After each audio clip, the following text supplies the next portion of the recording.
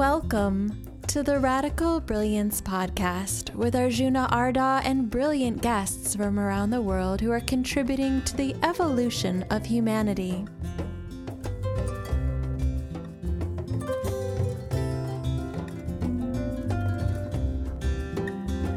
Today's guest is Rinaldo Brutoco, who's going to talk to us about conscious business.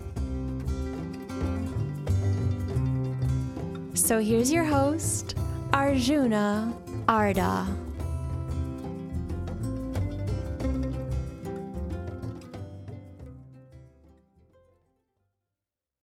Hey, welcome back to the Radical Brilliance Podcast. Today's guest is Rinaldo Brutoco, who is the original founder of the World Business Academy. Rinaldo, more than anyone, has explored the prejudices and perhaps the well-founded prejudices we all have about business and about big corporations, but he's also done more than anyone to see the potential of business, what it could be. You know, we legitimately don't trust corporations, mainly because a corporation is a group of people who operate together. Each individual person maybe has compassion and heart, but an organization, actually, it's difficult to retain its heart. So often this happens through the creation of well thought out vision, manifesto, and the implementation of that through a conscious leader. Rinaldo will talk to us a lot about this in the podcast today. One thing worth reflecting upon, is that the world is, by most people's reckoning, in something of a mess. Environmentally, politically, the threat of terrorism. In so many ways, we face the possibility of our own extinction. By now, many people despair in hoping that governments will do something about this. By now, many of us despair at the idea that non-profits can do much about this because they're usually so mired in red tape and regulation. But many people put their faith in socially motivated entrepreneurship. Entrepreneurs who are in business to make a difference, to make a positive difference where profit comes second, rather than focus just on money and growth for its own sake. So please enjoy this conversation with Rinaldo, who has explored this his whole life and probably made more contribution than anyone to the exploration of conscious business, conscious entrepreneurship.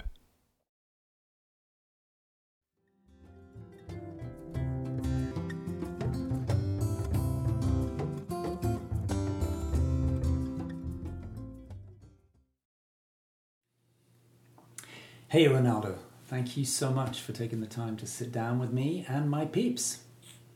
Love being here. So let's get right into it.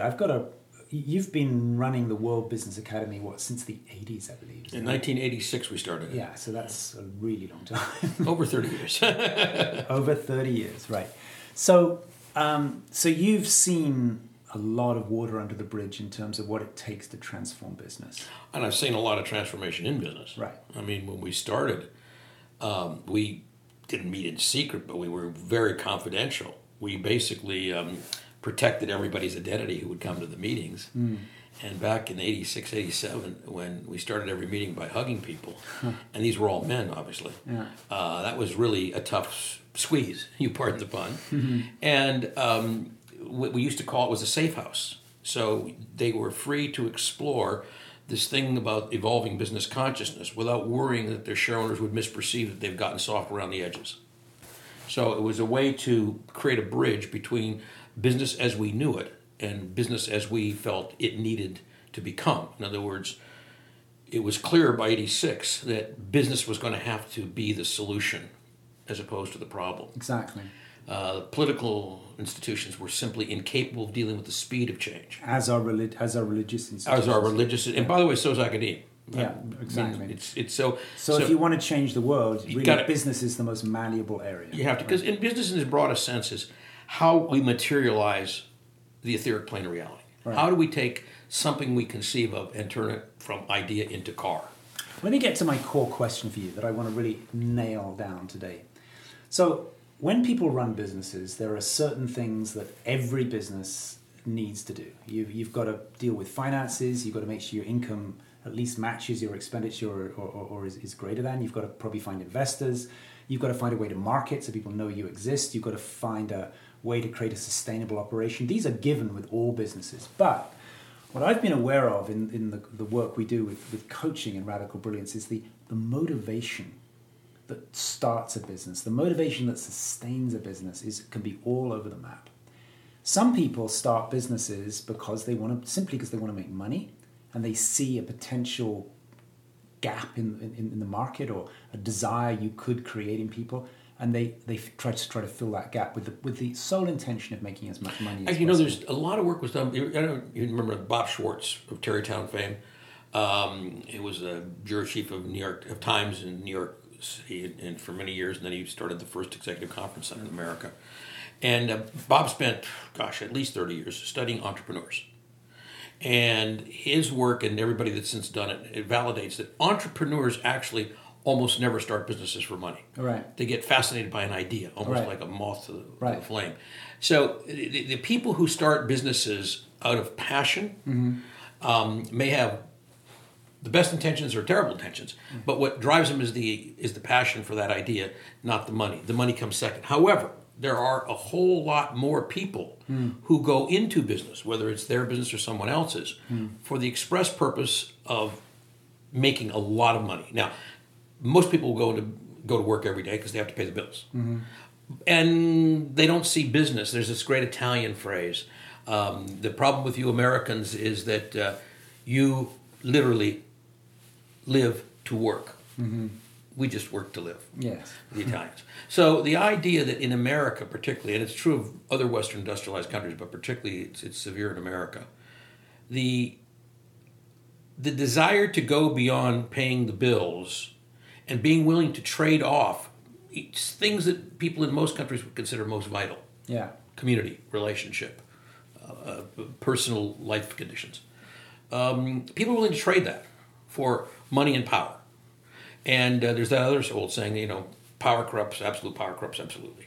So the deeper you get into the game of business for money, with very few exceptions, the worse the fall is going to be. Exactly. And even if you succeed in the scoreboard of dollars, you will most likely fail in the scoreboard of life. And there's also business for fame and notoriety. That, for example, people sometimes write books and they just become fixated on how they can get on the New York Times bestseller list, irrespective of whether the content is really helping people. So let me zone in. The question I really want to focus on in our conversation today is, given the wide range of motivations, and you said that people get fixed on an idea, but the idea can have different intent behind it.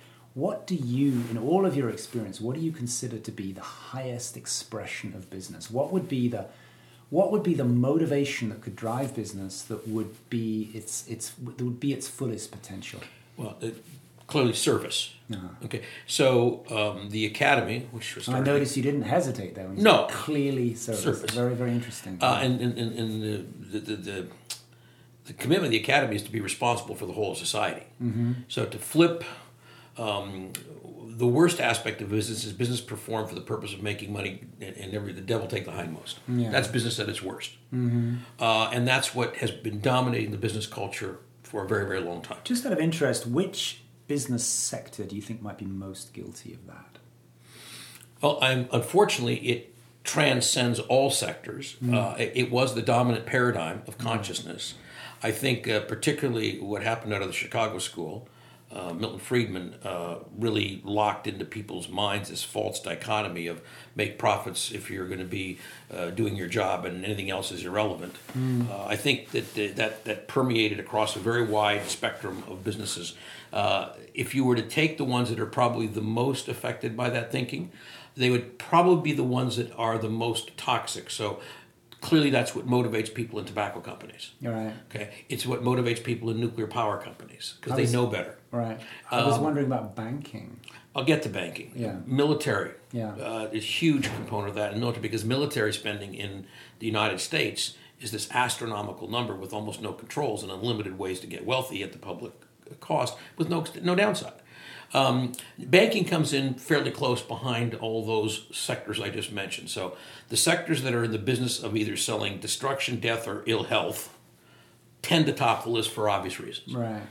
Banking, which could be benign and can be very, very malignant, in periods like we're in now, tends to be more malignant. Mm-hmm. There was a period post-2008 where we were going to clean it up. We put the Consumer Finance Bureau in place, Elizabeth Warren's idea, which was brilliant, and which has worked incredibly well. I mean, $12 billion already collected from people who were stealing from the public. Mm-hmm. The things that organization's done are tremendous. And the result is they've been decapitated by the Trump administration. Mm-hmm. So we're going through a very interesting phenomenon. When I started in '86, very few people even accepted that there was a new business consciousness. Mm.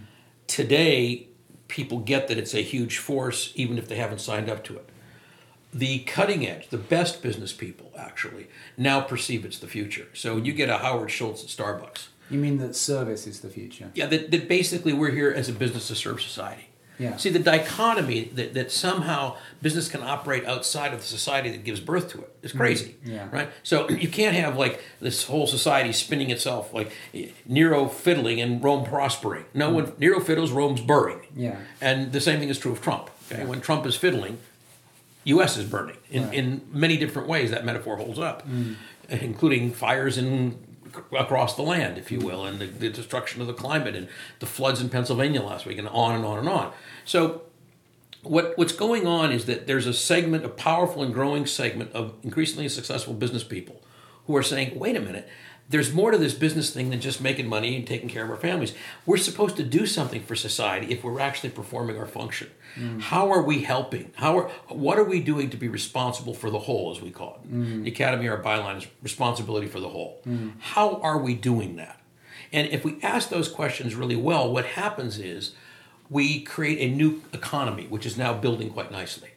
You heard some comments at this morning's meeting about the necessity to build community as a prelude to commerce.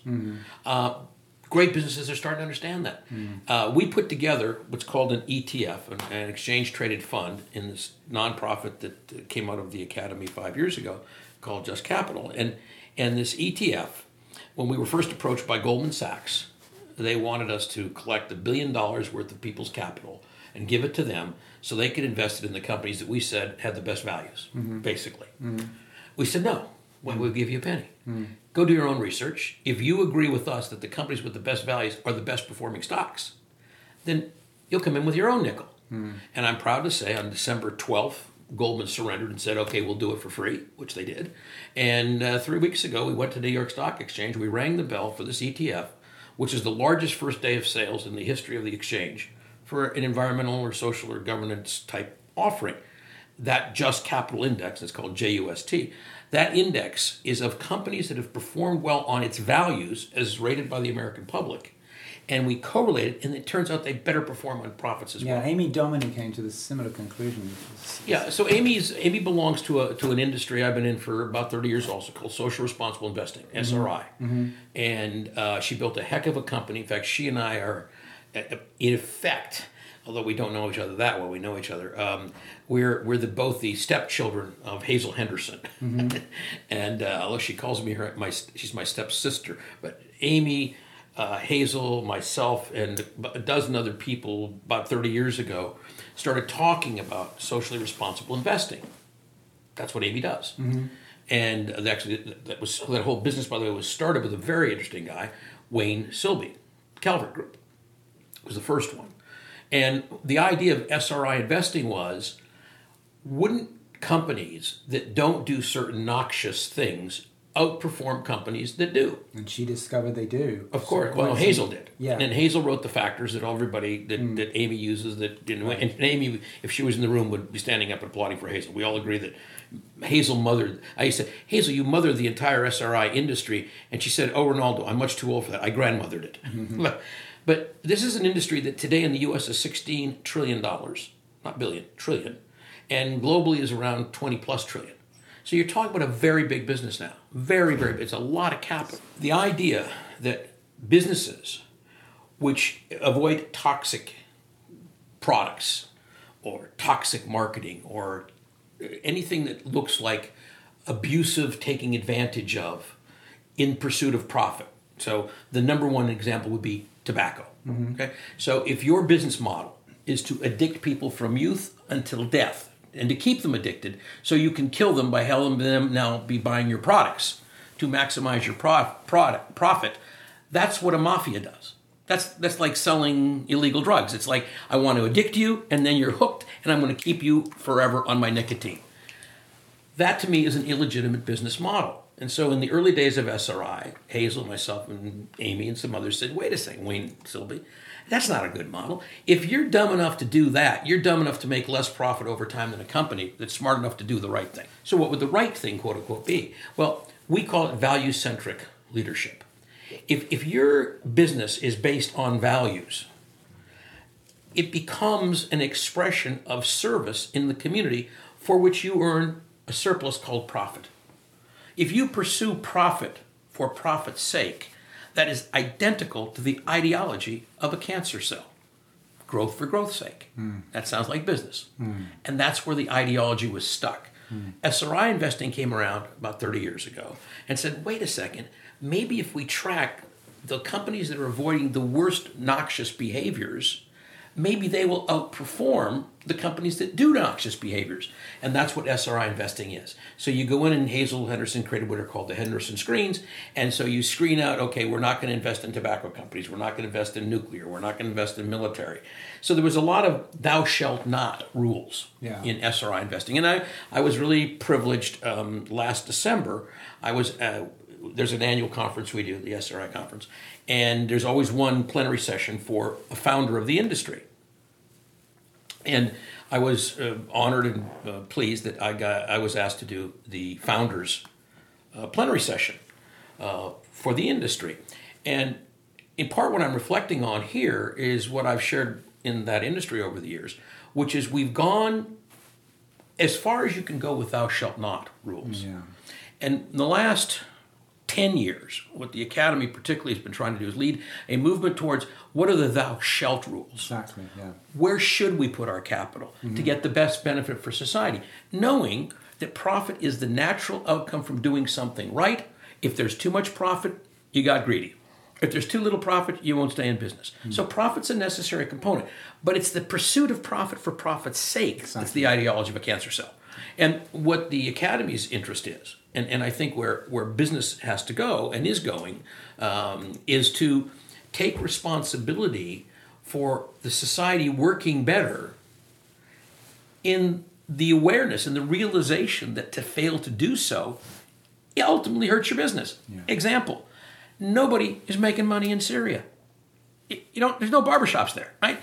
Nobody's selling bread on the streets. Okay, why? Because you can't do commerce in the war zone unless your product is munitions. Except for munitions makers, ain't nobody making money over in Syria. And that's the truth of any country that destabilizes. So what our job in business is to take the societies that we emerge from, recognize that we are synergistically bound to them, like twins, and not see the society as a distant, but see it as it's the taproot from which we spring. And if we serve it well, we do very well financially for ourselves and our families, and we provide some benefits society needs. And if you go at business that way, the beauty of it is your success is measured by, in anybody's mind, by what you set out to accomplish.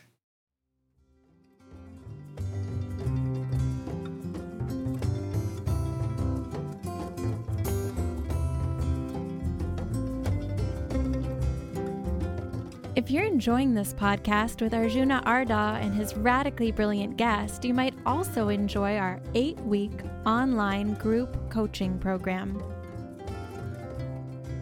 It's an opportunity to go deep and get stable in practices that enhance your own brilliance.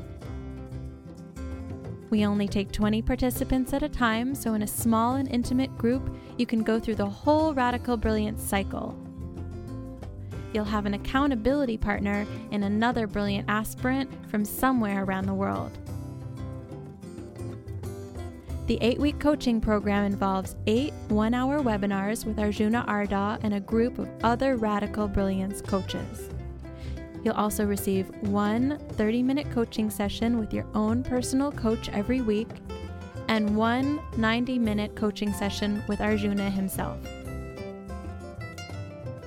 It's the ideal opportunity to drop deep into yourself, into the source of your own creativity, and to get support for an entire 8 weeks of mining your own radical brilliance and bringing it forth into a project or creation that can truly serve the future of humanity. Find out more at radicalbrilliance.com and click on the Programs tab. Let me guide you a step underneath. I resonate with everything you're saying, it's great.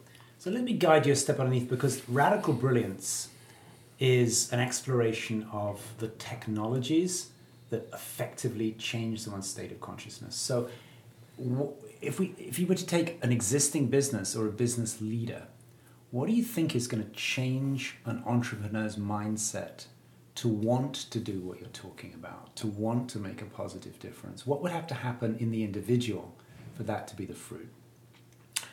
Well, first of all, I think that the only thing you ever change really is yourself. Yeah. So in changing yourself, it's amazing what changes around you, is the way I would look at that question.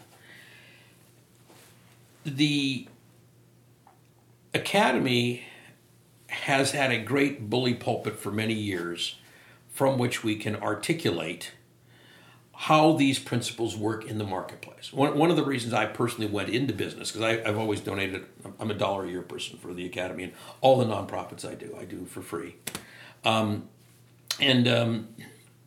You mean your personal income is $1 a year? From whatever I do in the nonprofit sector. Exactly. Yeah. And there's actually, that's a really interesting point, that you probably know that during the last 16 years of his tenure at Whole Foods, John Mackey didn't take any money, any stock options, any bonuses, nothing. He took absolutely nothing. I think he took a salary, took a small salary. Well, when I interviewed him, he wasn't even taking that. But of course, now he's sold it. But that's an interesting model. Also, when Steve Jobs took Apple back as CEO, he took $1 a year. And so we're seeing this quite frequently.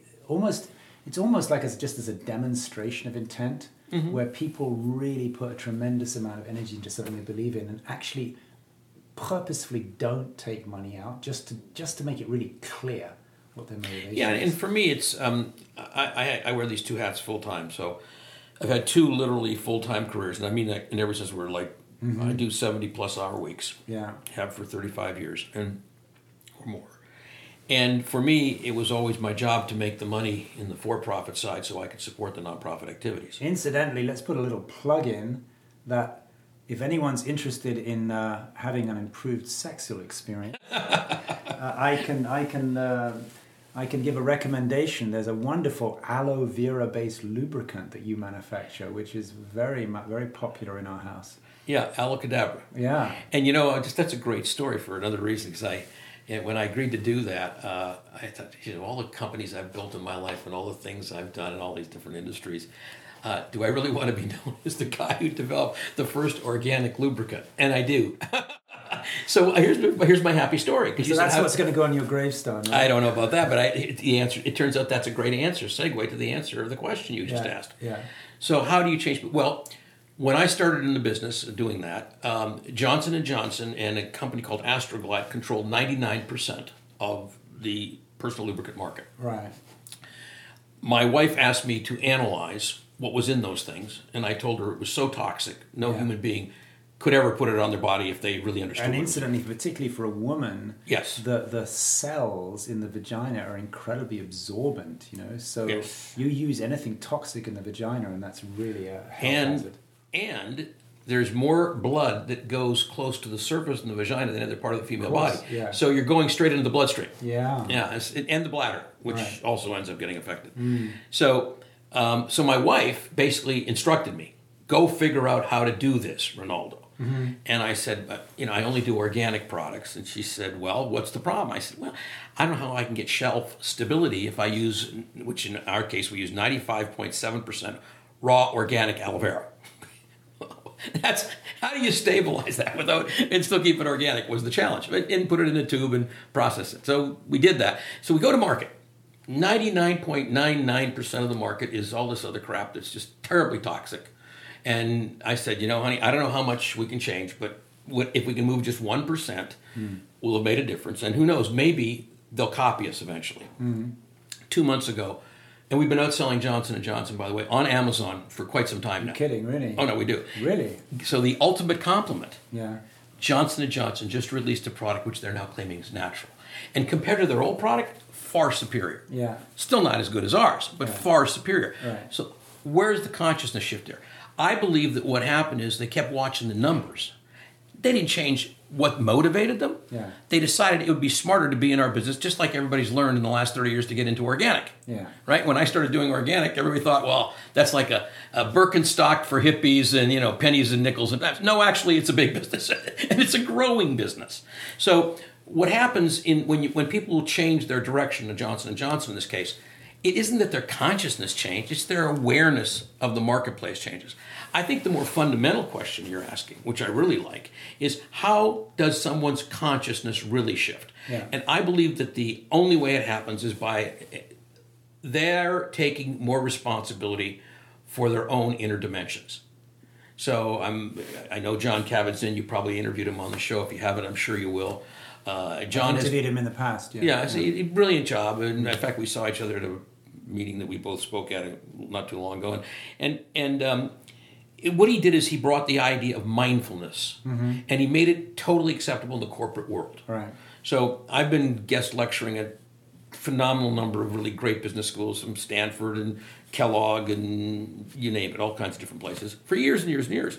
And because I've been very successful in so many different industries and so many different businesses, people always ask, how do you do it? What's your base tool? What's the most important thing? And I always say, well, first thing, develop a really good meditation practice. And it doesn't have to be a mantra. It doesn't have to be my way or some specific method. Just get used to centering. Yeah, in Radical Brilliance, actually, we have a chapter on just sitting and to make sitting as simple as possible. Yeah. And if there's one, people sometimes ask me on interviews, if you would just take one of the practices from the book, what would it be? If somebody was just going to do one thing, I'd say spend 10 to 15 minutes minimum just sitting doing nothing. It's incredibly transformative. Yeah, and I think the more disciplined you are with your practice, like anything, it becomes more powerful to you or for you. So if you really start to learn how to center well or to release extraneous issues well, what happens is that you get clarity at a deeper level. And then if you emerge from that every morning like I do, it gives you a chance to evaluate things from a really fresh perspective. So that one change, developing a mindfulness practice. Yeah. And I'm glad the word meditation isn't as scary to people as it was 30 years ago when I started. Well, and it's not even necessary. That's why in the book I call the chapter How to Sit, not How to Meditate, because I make the point, meditation may seem big and scary, but anyone can sit. Your dog can sit, right? And that's what John does, Kabat-Zinn. The idea of just mindfulness. Just be mindful. Yeah. And so mindfulness practice now is sweeping corporate America. No question, it's been accepted. Meditation's even been accepted. Now yoga's being accepted. So there are many things that were thought to be fringe approaches to how to live your life that now are very mainstream. What's important about that is it goes to the question you asked, which is how do you change consciousness? So I think you change it from the inside out is the answer. Right. If you change your approach to the marketplace the way J&J is doing to try and compete with me, and by the way, people say to me, are you worried that J&J is coming after your market niche? Actually, I'm really pleased because I really succeeded beyond making money. Yeah. There's that many more women who are not going to have toxic garbage. What percentage of, it's funny we end up talking about lubricants in a conversation about the highest potential of business, but I'm curious to know what is the percentage of the lubricant market that you've got with Abracadabra? Oh, small. Very small. Oh yeah, probably the U.S. market 2-3%. Well, that's pretty good. No, that's small. That's very small. But still, it's Figure 2%. Yeah. And it's growing. And incidentally, let me put everything on pause for a minute, everybody. So, a little aside to you, a little confidential aside.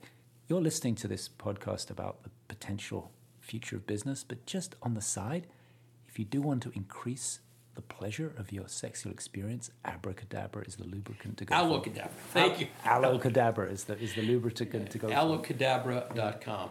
Yeah, it is, and it's actually a moisturizer too, so it's way beyond your sexual. We have many female customers who write us thanking us because it deals with many postmenopausal issues of comfort. But the product was created because my wife instructed me to do it, and and I'm really glad I did in hindsight because I get the best letters. And in fact, I will not name one of our co-participants at this conference.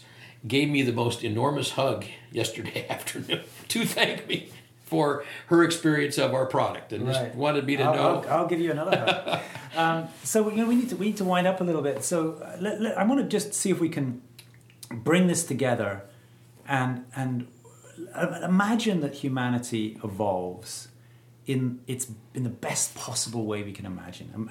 Let's imagine that we stop making so many dumb mistakes and we actually get ourselves together and evolve dramatically. What, in the best possible scenario, what would business look like in 20 years? Oh, well, that's easy.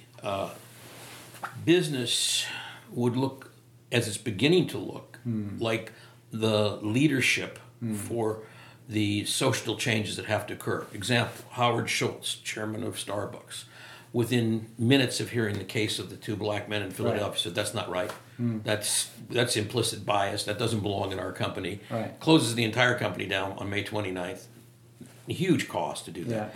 Didn't take a poll like politicians would. Didn't ask, gee, is this going to be popular with the white people that come and shop here? He said, it's just wrong. It's the right thing to do. It's the moral leadership. Yeah. Actually, Greg Steppenpole, who founded Odwalla Juice, on just a vague rumor about salmonella, he did a complete, across-the-board withdrawal or recall of all his products. It took him 3 years to recover financially, but because he knew it was the right thing to do. You know, Greg is a great guy. I've known Greg for years, and I hope he's going to hear this because I have he knows this. I have a lot of respect for Greg, and I'm grateful that he has continued to stay in the food business. Post Odwalla, he sold the company Odwalla to PepsiCo. Yeah. And I was the founding chairman of the board of the most recent company like that PepsiCo just bought in January, called K-Vita, which is K-Vita, I know, it was the fastest growing probiotic beverage in America, organic. Yeah. I met the founder, Bill Moses. He's my partner. So I was the founding chairman. Bill was the founding CEO. Yeah, it's a long story. We're still part. In fact, Bill's now on the board of the Academy. Okay. But the point I wanted to mention is the Academy was founded on the principles, on a tripartite mission in 1986, which has never changed. And if you'll notice, because you asked about consciousness, so it was founded, and the mission was, 3 times I hear the word consciousness. So to shift the consciousness of existing business leadership from that of a predator to that of a steward. A steward. Because you act differently if you think you're responsible. That's where business will be in 20 years. Second part of the mission, shift the consciousness of young people going into their business schools, particularly, but into business generally, to see themselves entering a noble profession rather than a jungle, because you give yourself permission to do things in the jungle you're not allowed to do in the temple. That's how you shift consciousness. The third thing you got to do is you shift the consciousness of the public at large so they put their money where their deep values are, and all of the more retrograde companies will follow just to get the money. So the point of that answer is business in 20 years will look like each of those 3 things are not only being addressed as they are now, effectively and successfully, they will be actually the common denominator of the new business consciousness. And as that consciousness evolves, it'll become clearer and clearer that the most successful companies, the Starbucks, the Unilevers, on and on, all of these companies have come to the awareness, to the realization, value-centric business, responsibility for the whole, actually even makes you more money. Brilliant. Hey, Rinaldo, thank you so much for taking this time. Yeah. And thank you also so much for dedicating your life to transforming one area of human activity that makes the most possible difference to all of us. Well, you're welcome, and thank you for having me on the show, because transforming business is what we need to do. if we're going to succeed, and I believe we will. I want to put in one plug. So we put out now, we just started putting out a thing called Optimist Daily, because there is so much negativity in the world, so much cynicism. We wanted everybody to have a way for free, so it's a free service. So please, anybody listening, just go to optimistdaily.com and sign up for a free 5-day-a-week service every day, Monday through Friday. In 2 minutes, you can read 5 positive stories that you didn't know existed. Awesome. Start your day that way. Thank you.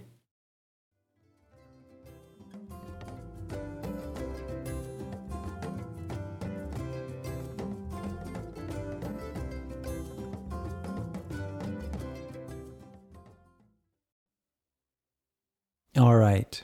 Thank you so much for listening to this conversation with Rinaldo. I hope you found it helpful and useful.